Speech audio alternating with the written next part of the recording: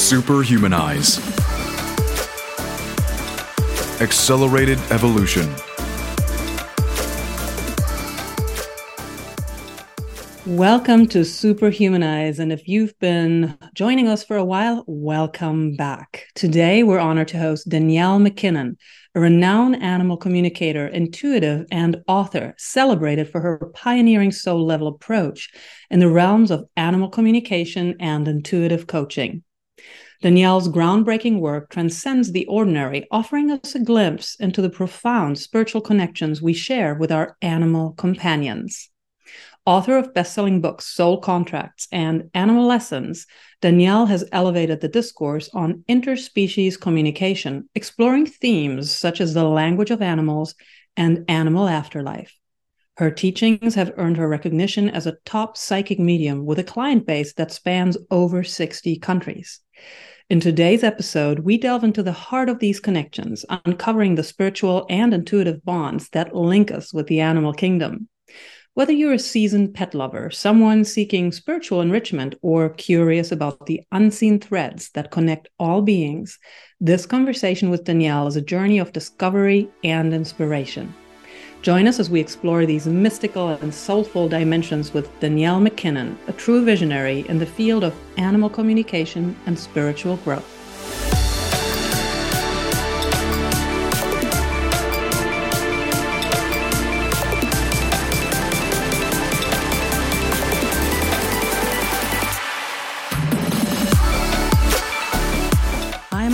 Summer, and I have passionately dedicated the last 12 years of my life to creating the ultimate human experience mentally, physically, and spiritually based on the most powerful ancient teachings and cutting-edge modern discoveries and technologies.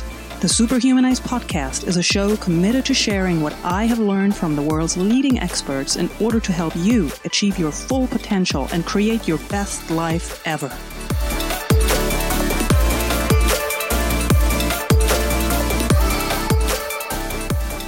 Danielle, welcome to the Superhumanize podcast. It's such a pleasure to be with you.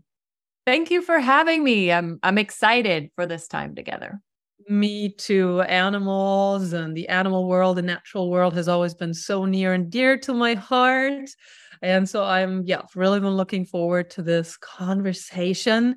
And the first question, of course, that popped up in my mind was, for you as an animal communicator, how did you actually discover your ability to connect with animals on such a deep level?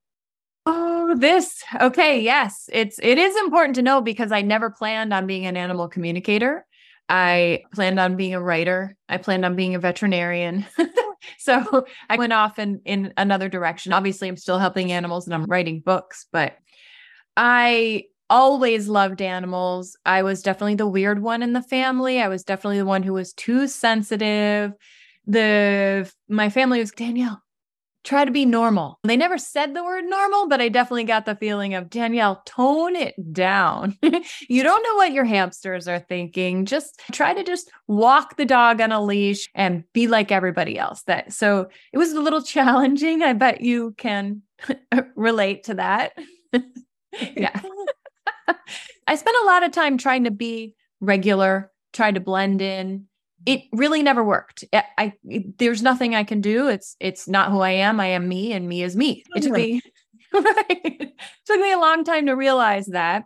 And in realizing that, before I realized that, what happened was my dog got sick and she was at the vet for 4 days and we didn't know what to do. My husband and I were at a loss. We had a $4,000 vet bill. They were doing all those tests and the scannings and the images, all of that stuff, and nobody could figure it out. My friend said, why don't you take her to the pet psychic in town? And first of all, I was like, there's a pet psychic in town? And then second of all, I was like, wait, there's a pet psychic at all? This is real? So then I ended up taking my dog out of the vet, grabbing my husband and driving the next day to the conference where the pet psychic was, or animal communicator, same thing. And we got a reading in the parking lot of that conference. And he was able to tell me that my dog was saying that she'd eaten corn cobs and that's why she was sick. And that she had eaten the corn cobs because she was anxious since my husband and I had been fighting about my mother. And for a week, we'd been fighting about my mother-in-law, and it had been tough because that mother-in-laws, they're tough. But there was no way he would have known that. For me, I was so on the edge of just hoping and wanting this all to be real because it seemed like something I could do, even though I was told it wasn't real, that I just had to have the beginning part of that reading. And that was it. That changed my life. I was in the corporate world, in marketing and event planning, and I was really good at it, but it didn't make my heart sing. So as soon as I heard about this and I went and saw it was real, I was like, wait, not only is this real, I think I can do this. I took a class and then pretty much immediately started my business. That's amazing. And your doggie was fine after? Yes. Yeah. She passed the corn cobs and she was fine. She lived to be 14 and a half. Yeah. Wonderful. I always forget that part. Yes. Yeah. And so I'm curious, once you realize there's something to it, this is real, this resonates with you, just a basic overview, how do you actually go about learning about this? I took that class where I realized I could already do this. And that's something I teach in my classes because that's my favorite thing now is to teach people animal communication. My favorite thing to share with people is that everybody can do it. We're all born able to do it. We just shut it down, or like in my family, we're told we're weird or that's not real. And we spend time trying to fit in. We all have this innate ability to connect intuitively in general and also with animals. Was that what you were asking? Absolutely. Yes. Okay. And then, so once you actually realize, or you realize in your case that this is something you want to do, can you just give me a brief idea about what kind of exercises or practices that are involved to actually reconnect with this, something that's actually innate in us? So how do we reconnect to that? So it's actually not hard because, and this is what in all of my classes I do, I teach people, here's what we're going to do. And then I basically throw them in. And it's when you're thrown in, you start pulling on what is already there to do it. I give the structure, but that ability is already there. So once the structure is there, people feel more safe and comfortable to pull on what is already within them. But it's a hard thing to do because when I'm teaching, I'm providing a structure to something that you're just doing in your head. But that structure gives people courage and it like organizes the intuitive energy because they know then we're going to look in this way. We're going to feel in this way. Like people have to know how the information could possibly come in as well so that they don't just discount it. I meet a lot of people who are trying to learn animal communication from me who are thinking about it, who think they are just really good with their pets. They know their pets so well, and that's why they're so in tune. And they don't realize that they're actually picking up on intuitive messages from their pets. They're not really that smart. They're connected in with their pet intuitively.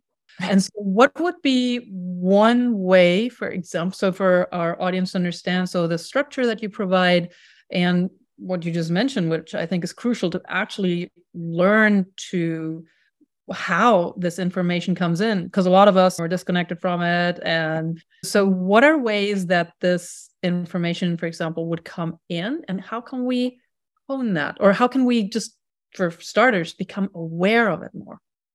So a good way to become aware of it is just to know what it is, like how it could possibly come in. So let's just talk visuals for a moment. A lot of animals, they want to connect with us through the areas that we're most open. A lot of people are open visually, meaning their third eye is open, meaning they're sensitive to colors, they're sensitive to how things look. If you're a person like that, probably your third eye is open, and the animals are going to look at you and be like, oh, look at her. Okay, we're going to give her some pictures.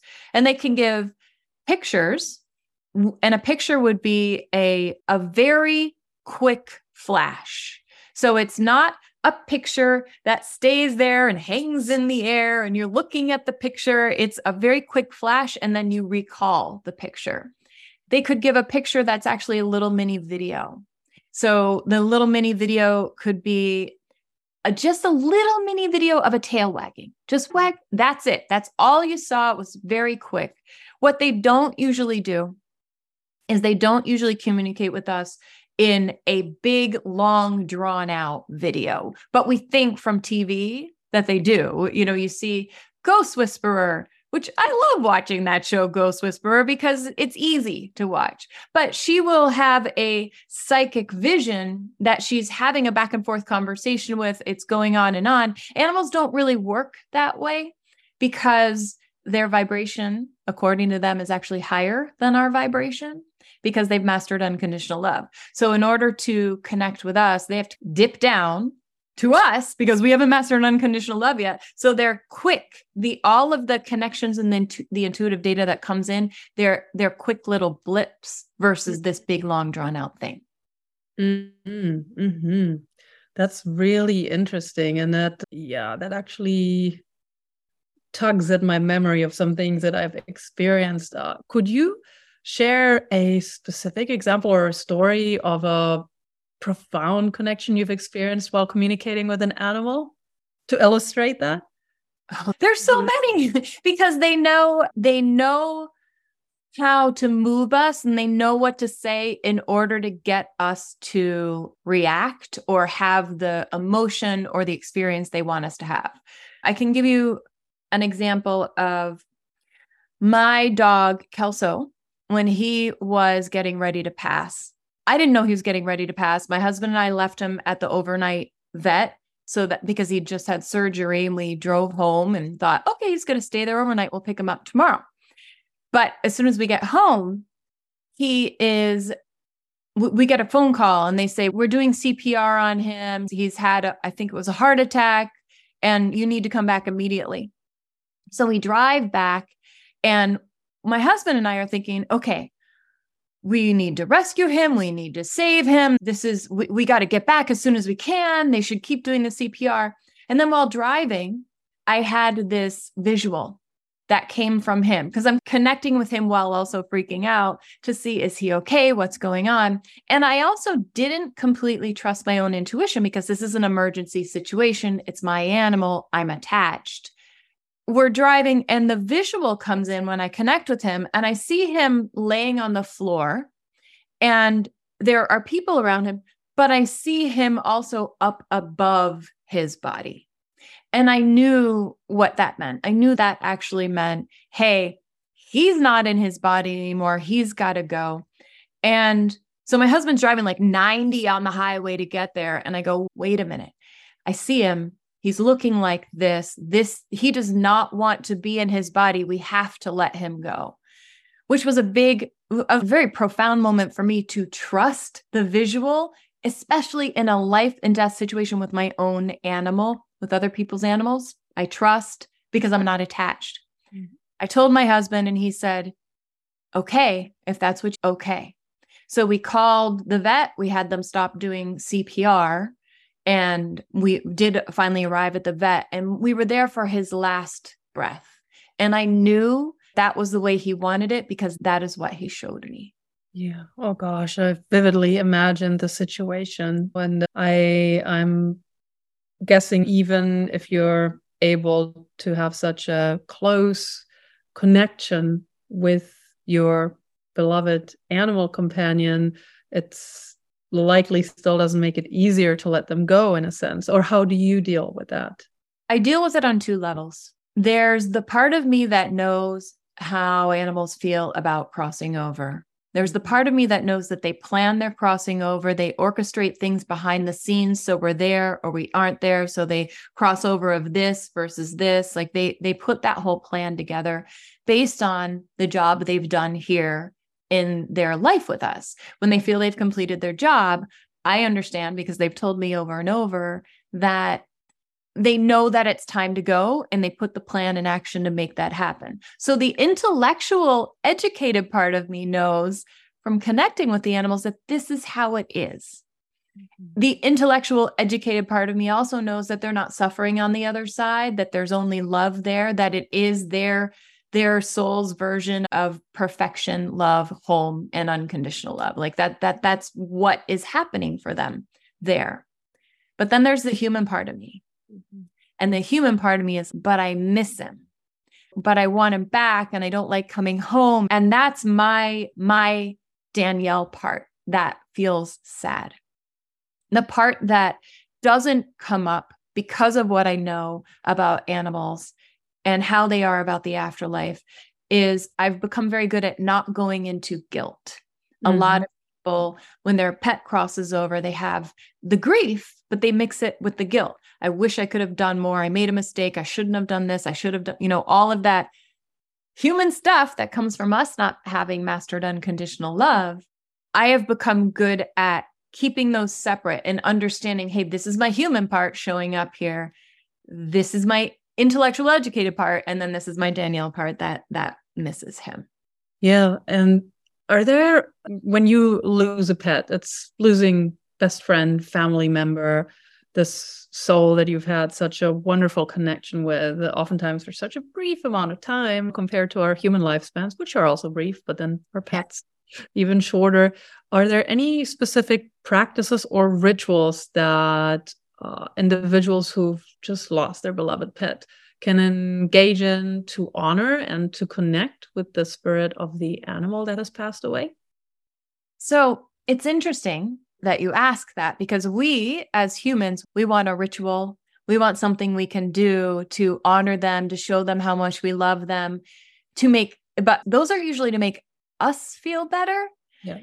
When I connect with animals on the other side, they're always like, whatever makes you feel good is what I want you to do. But the humans, but I need his favorite blanket. I need to put it on the altar in this way. And we have to go, the humans coming up with all this stuff, which is all awesome stuff. If it helps that person move through this grief process, there's no way to shortcut that grief process. It's what you choose to do that helps, but nothing's going to shorten it. Nothing's going to make it go away.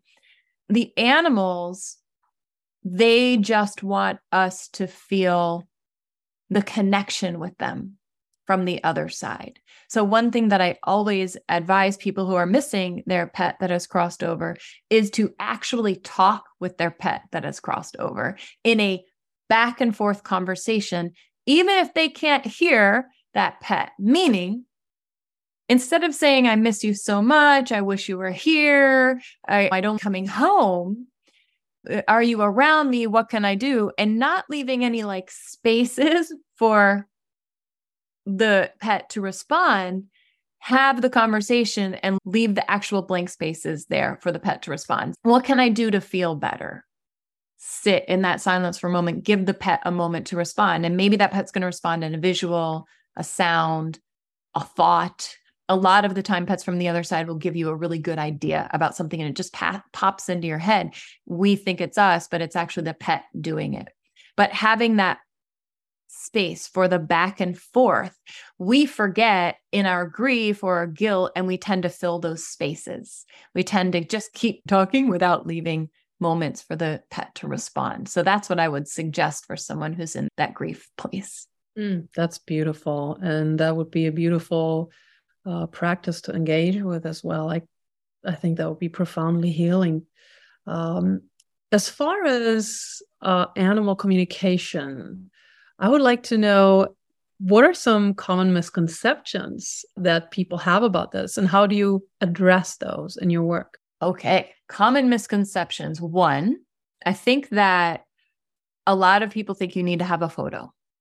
Mm-hmm. And you don't. So when I teach it or when I do it, you just need one data point. So if Jane was coming to me to read her dog, she could say, could you connect with my dog, Chloe? She could hand me a picture of Chloe. She could say, could you connect with my dog? She could also say, could you connect with my pet that I am thinking of? We just need to be able to grab onto one little connection point for the connection to work. But I think that there's a lot of people out there who get in their heads when they learn it. I need it to be like this. I have to always have the photo. I have to have this. And none of it matters. We just need, if we trust, we just need that one little connection point. Another misconception would be that once the animal's crossed over, you can't connect. I would say half my work is helping people reconnect with their pet that has crossed over. In fact, when animals cross over, that tends to be the time when people are most open to learning animal communication. And they'll often credit their pet that crossed over with being the one to get them into learning it so that they could then reconnect with their pet on the other side. Another misconception would be, and this, I had this when I started. I was like, I am going to do this thing and I'm going to have this business and I am going to mind control psychically all of these animals to make them behave.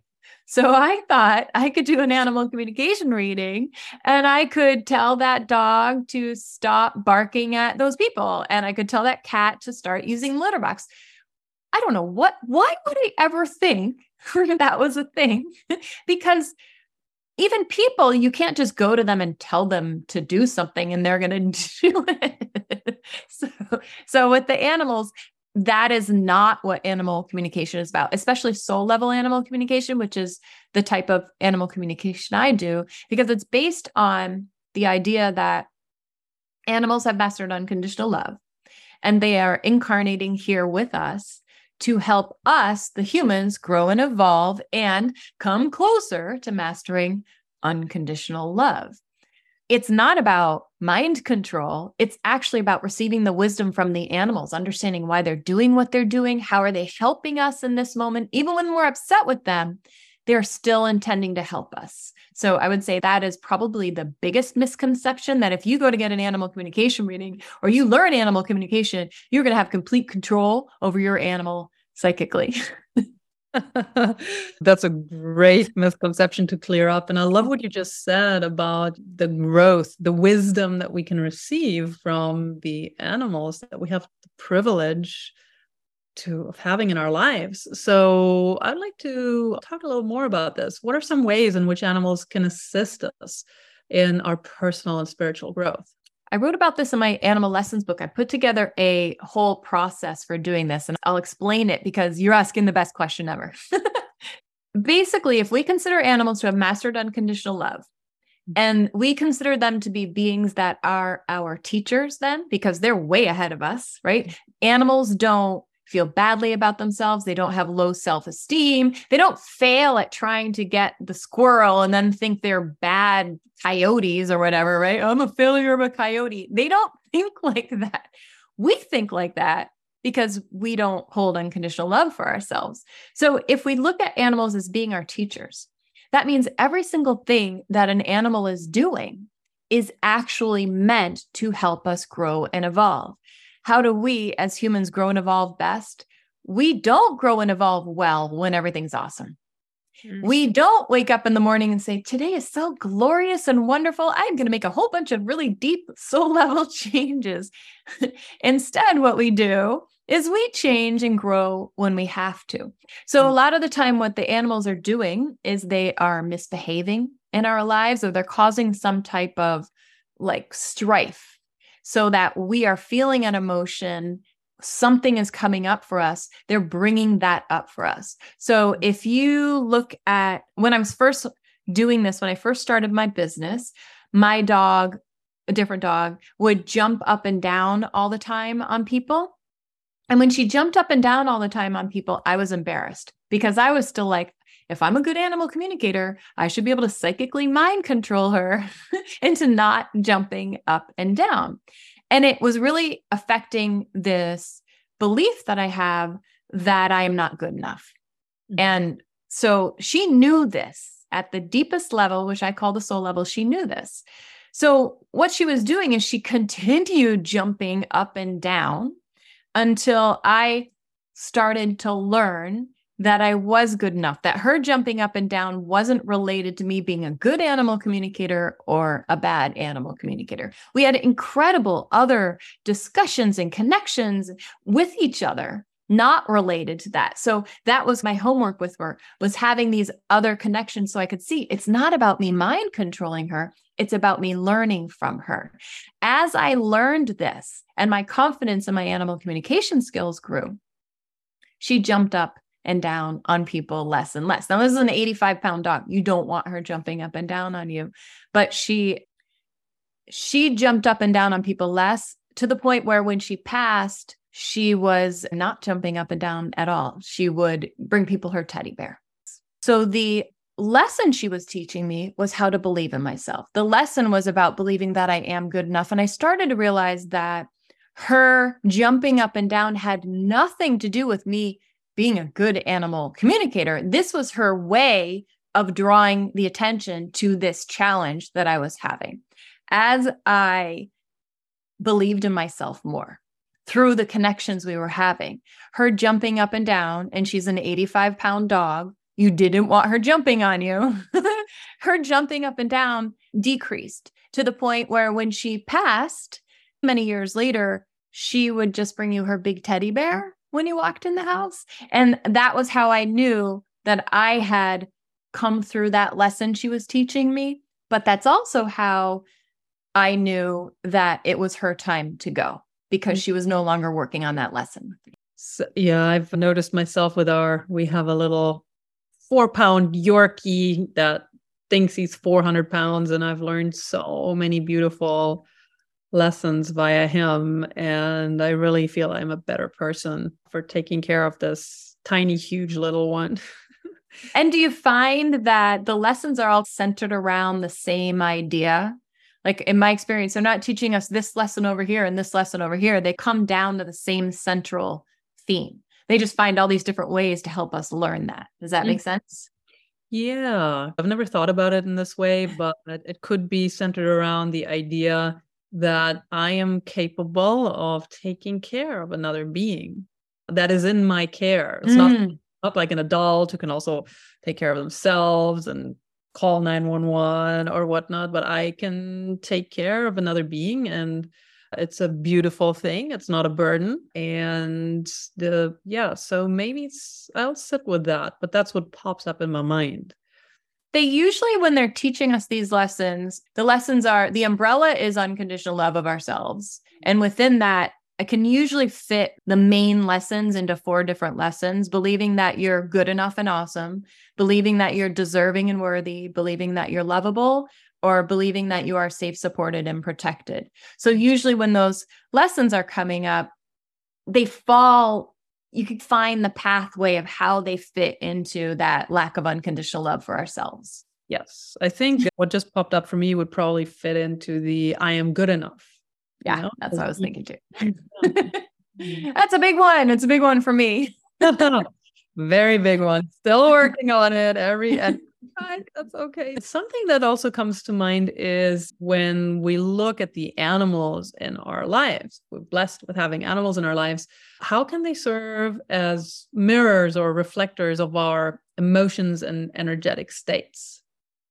This is a great question. It comes back to what I was talking about with them teaching us these lessons. They teach us these lessons in one of 3 ways. You're talking about mirroring.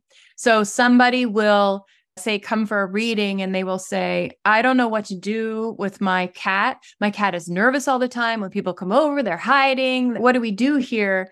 And then I talk to the cat, and the cat's, look at my human. Look how nervous and anxious my human is. I'm showing them what they're like. And mirroring is a really popular way. Another way, though, is modeling. Mm-hmm. So the person brings their dog to me and says their dog is so lazy and never wants to get up and do stuff. And what do? I think he's depressed. And I talk to the dog, and the dog's, look at my human. They never stop. They are anxious all the time. They are not slowing down. So in that instance, the dog is modeling, here's the behavior that you can and need to learn.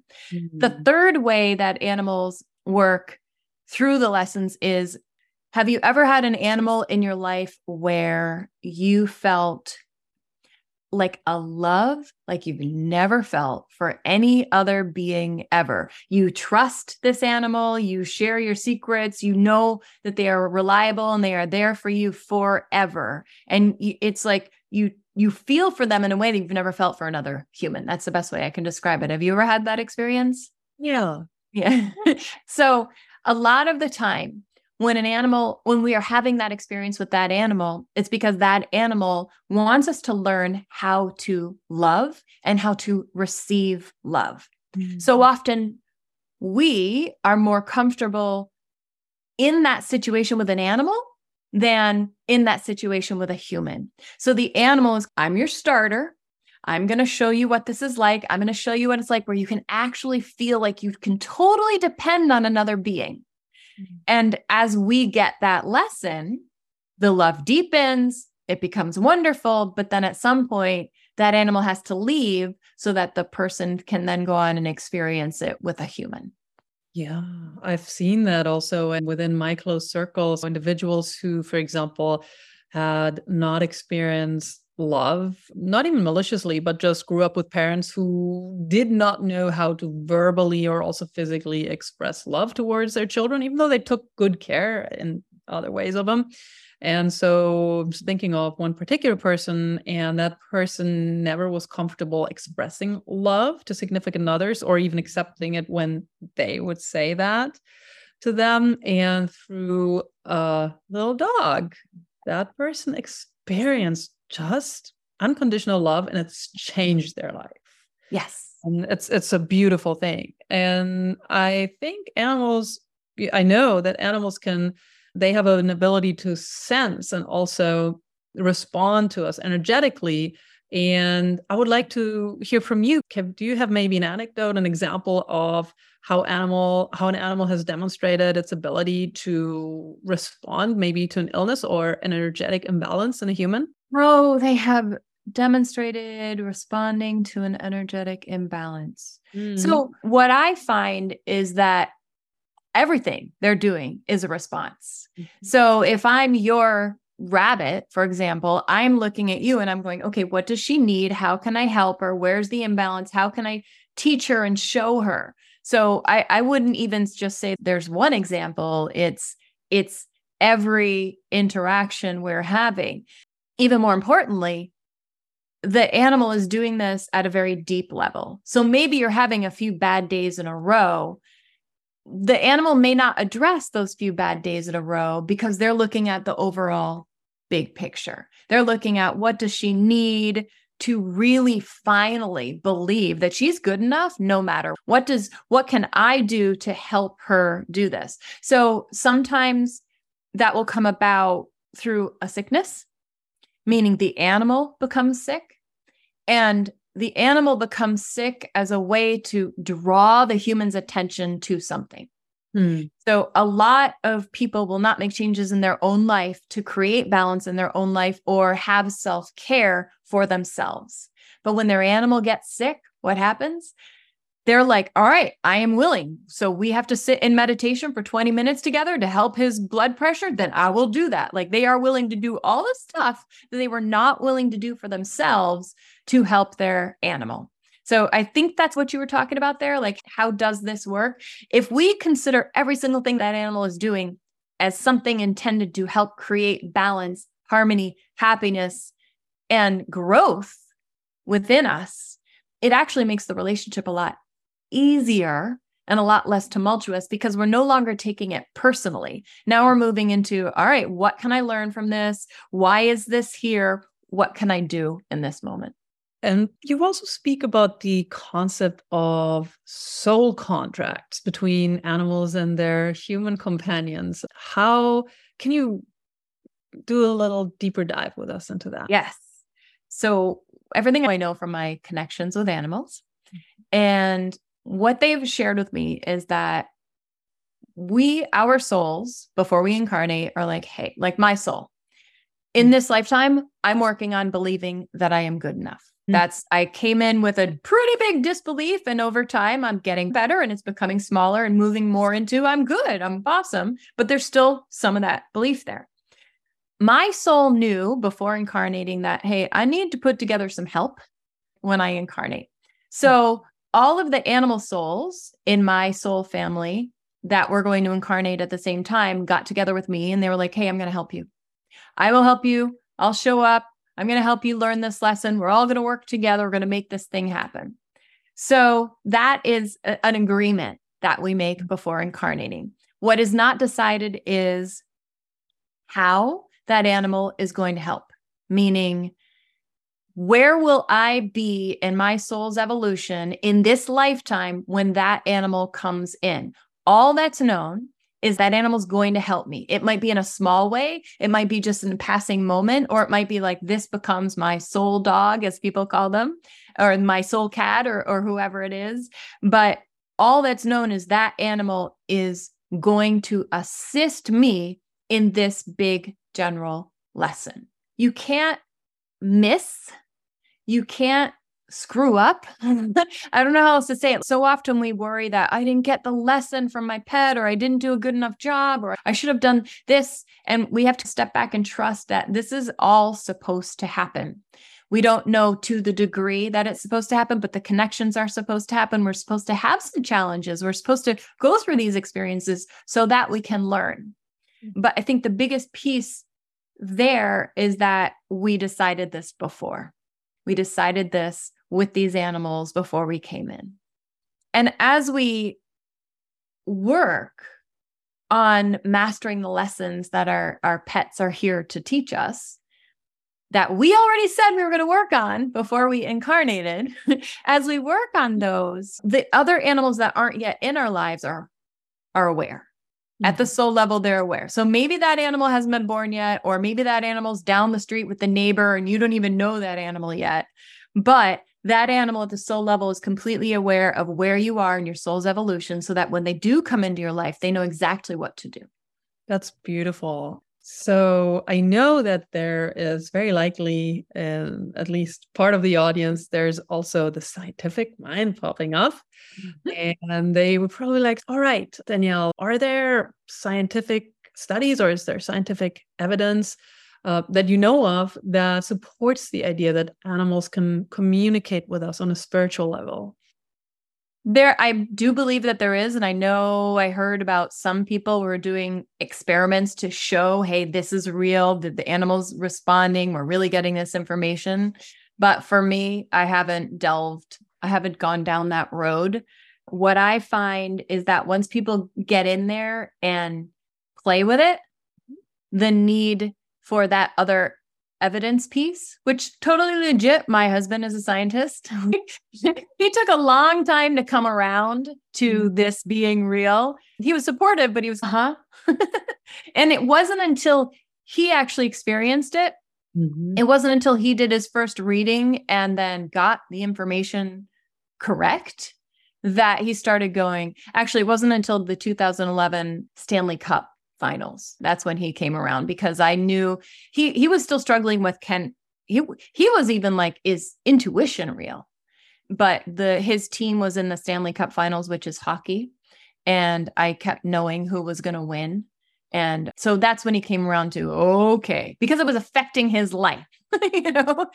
He knew when I walked out of the room, it was because they were going to lose. So then he started saying I couldn't come in the room at all or talk to him during a game, or I had to sit there quietly the whole time because he didn't want me to mess it up.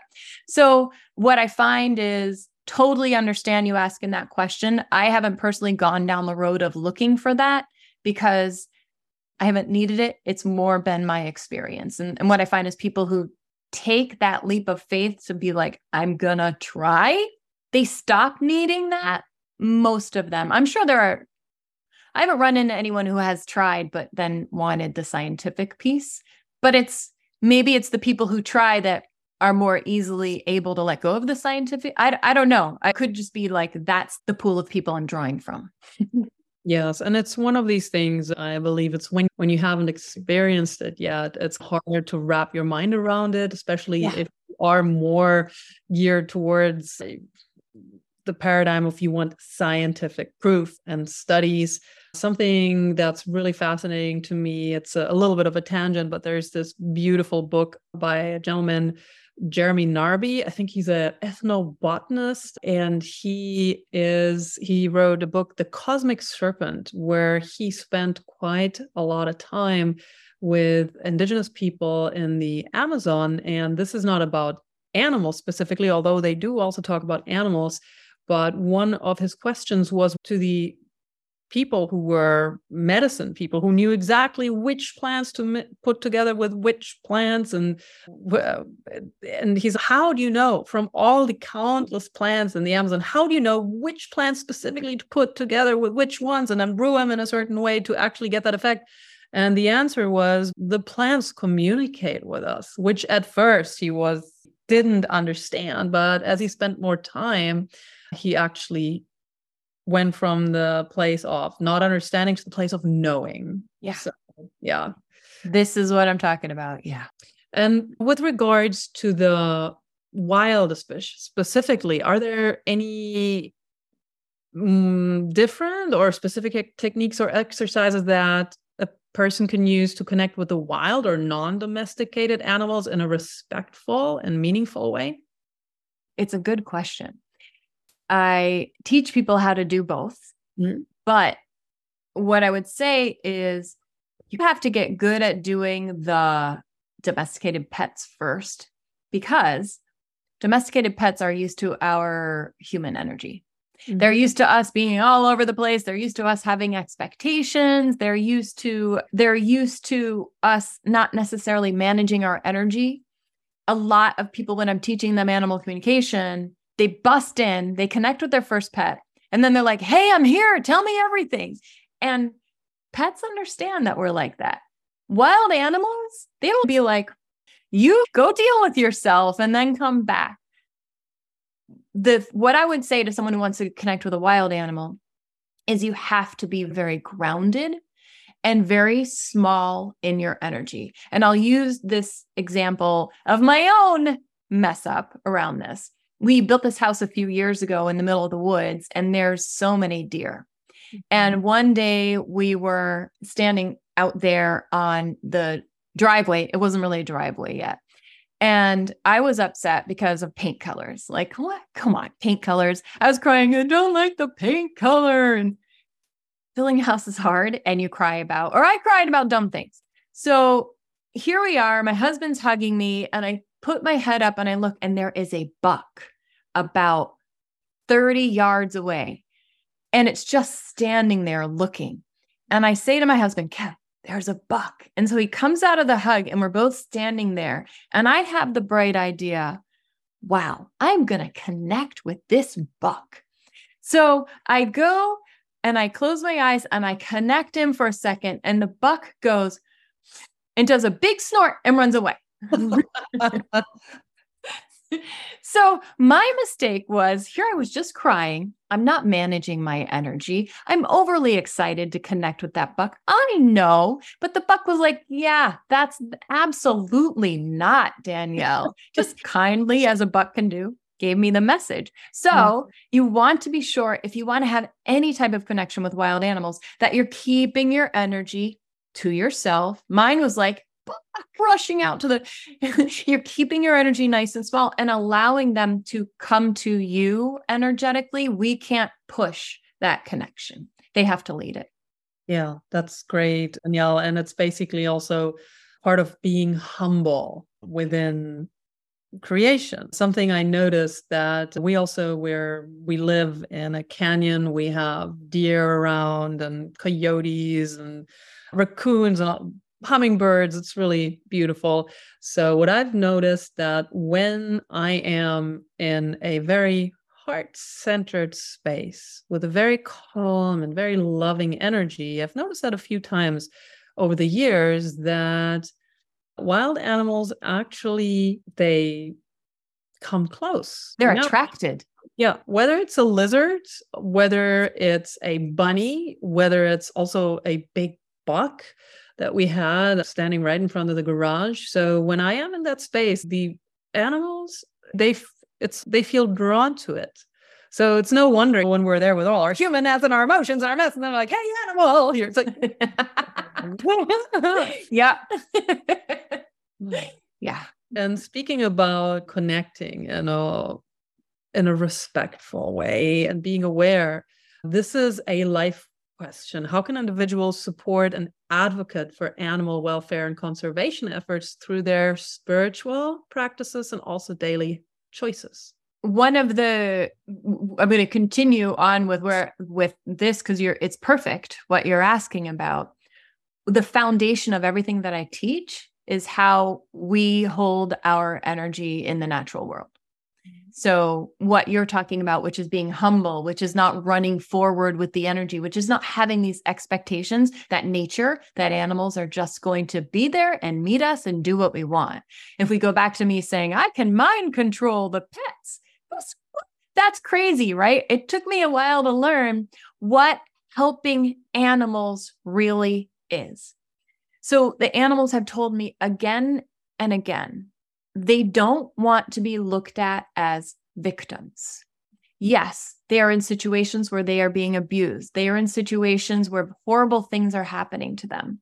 They are doing this to help us grow and evolve. They are doing this to inspire certain emotions and certain challenges within us so that we step up and become better people and become better advocates. But we can't do that if we are in a place of, oh, my poor baby, they can't handle it, because we're not in a place of strength and power within us.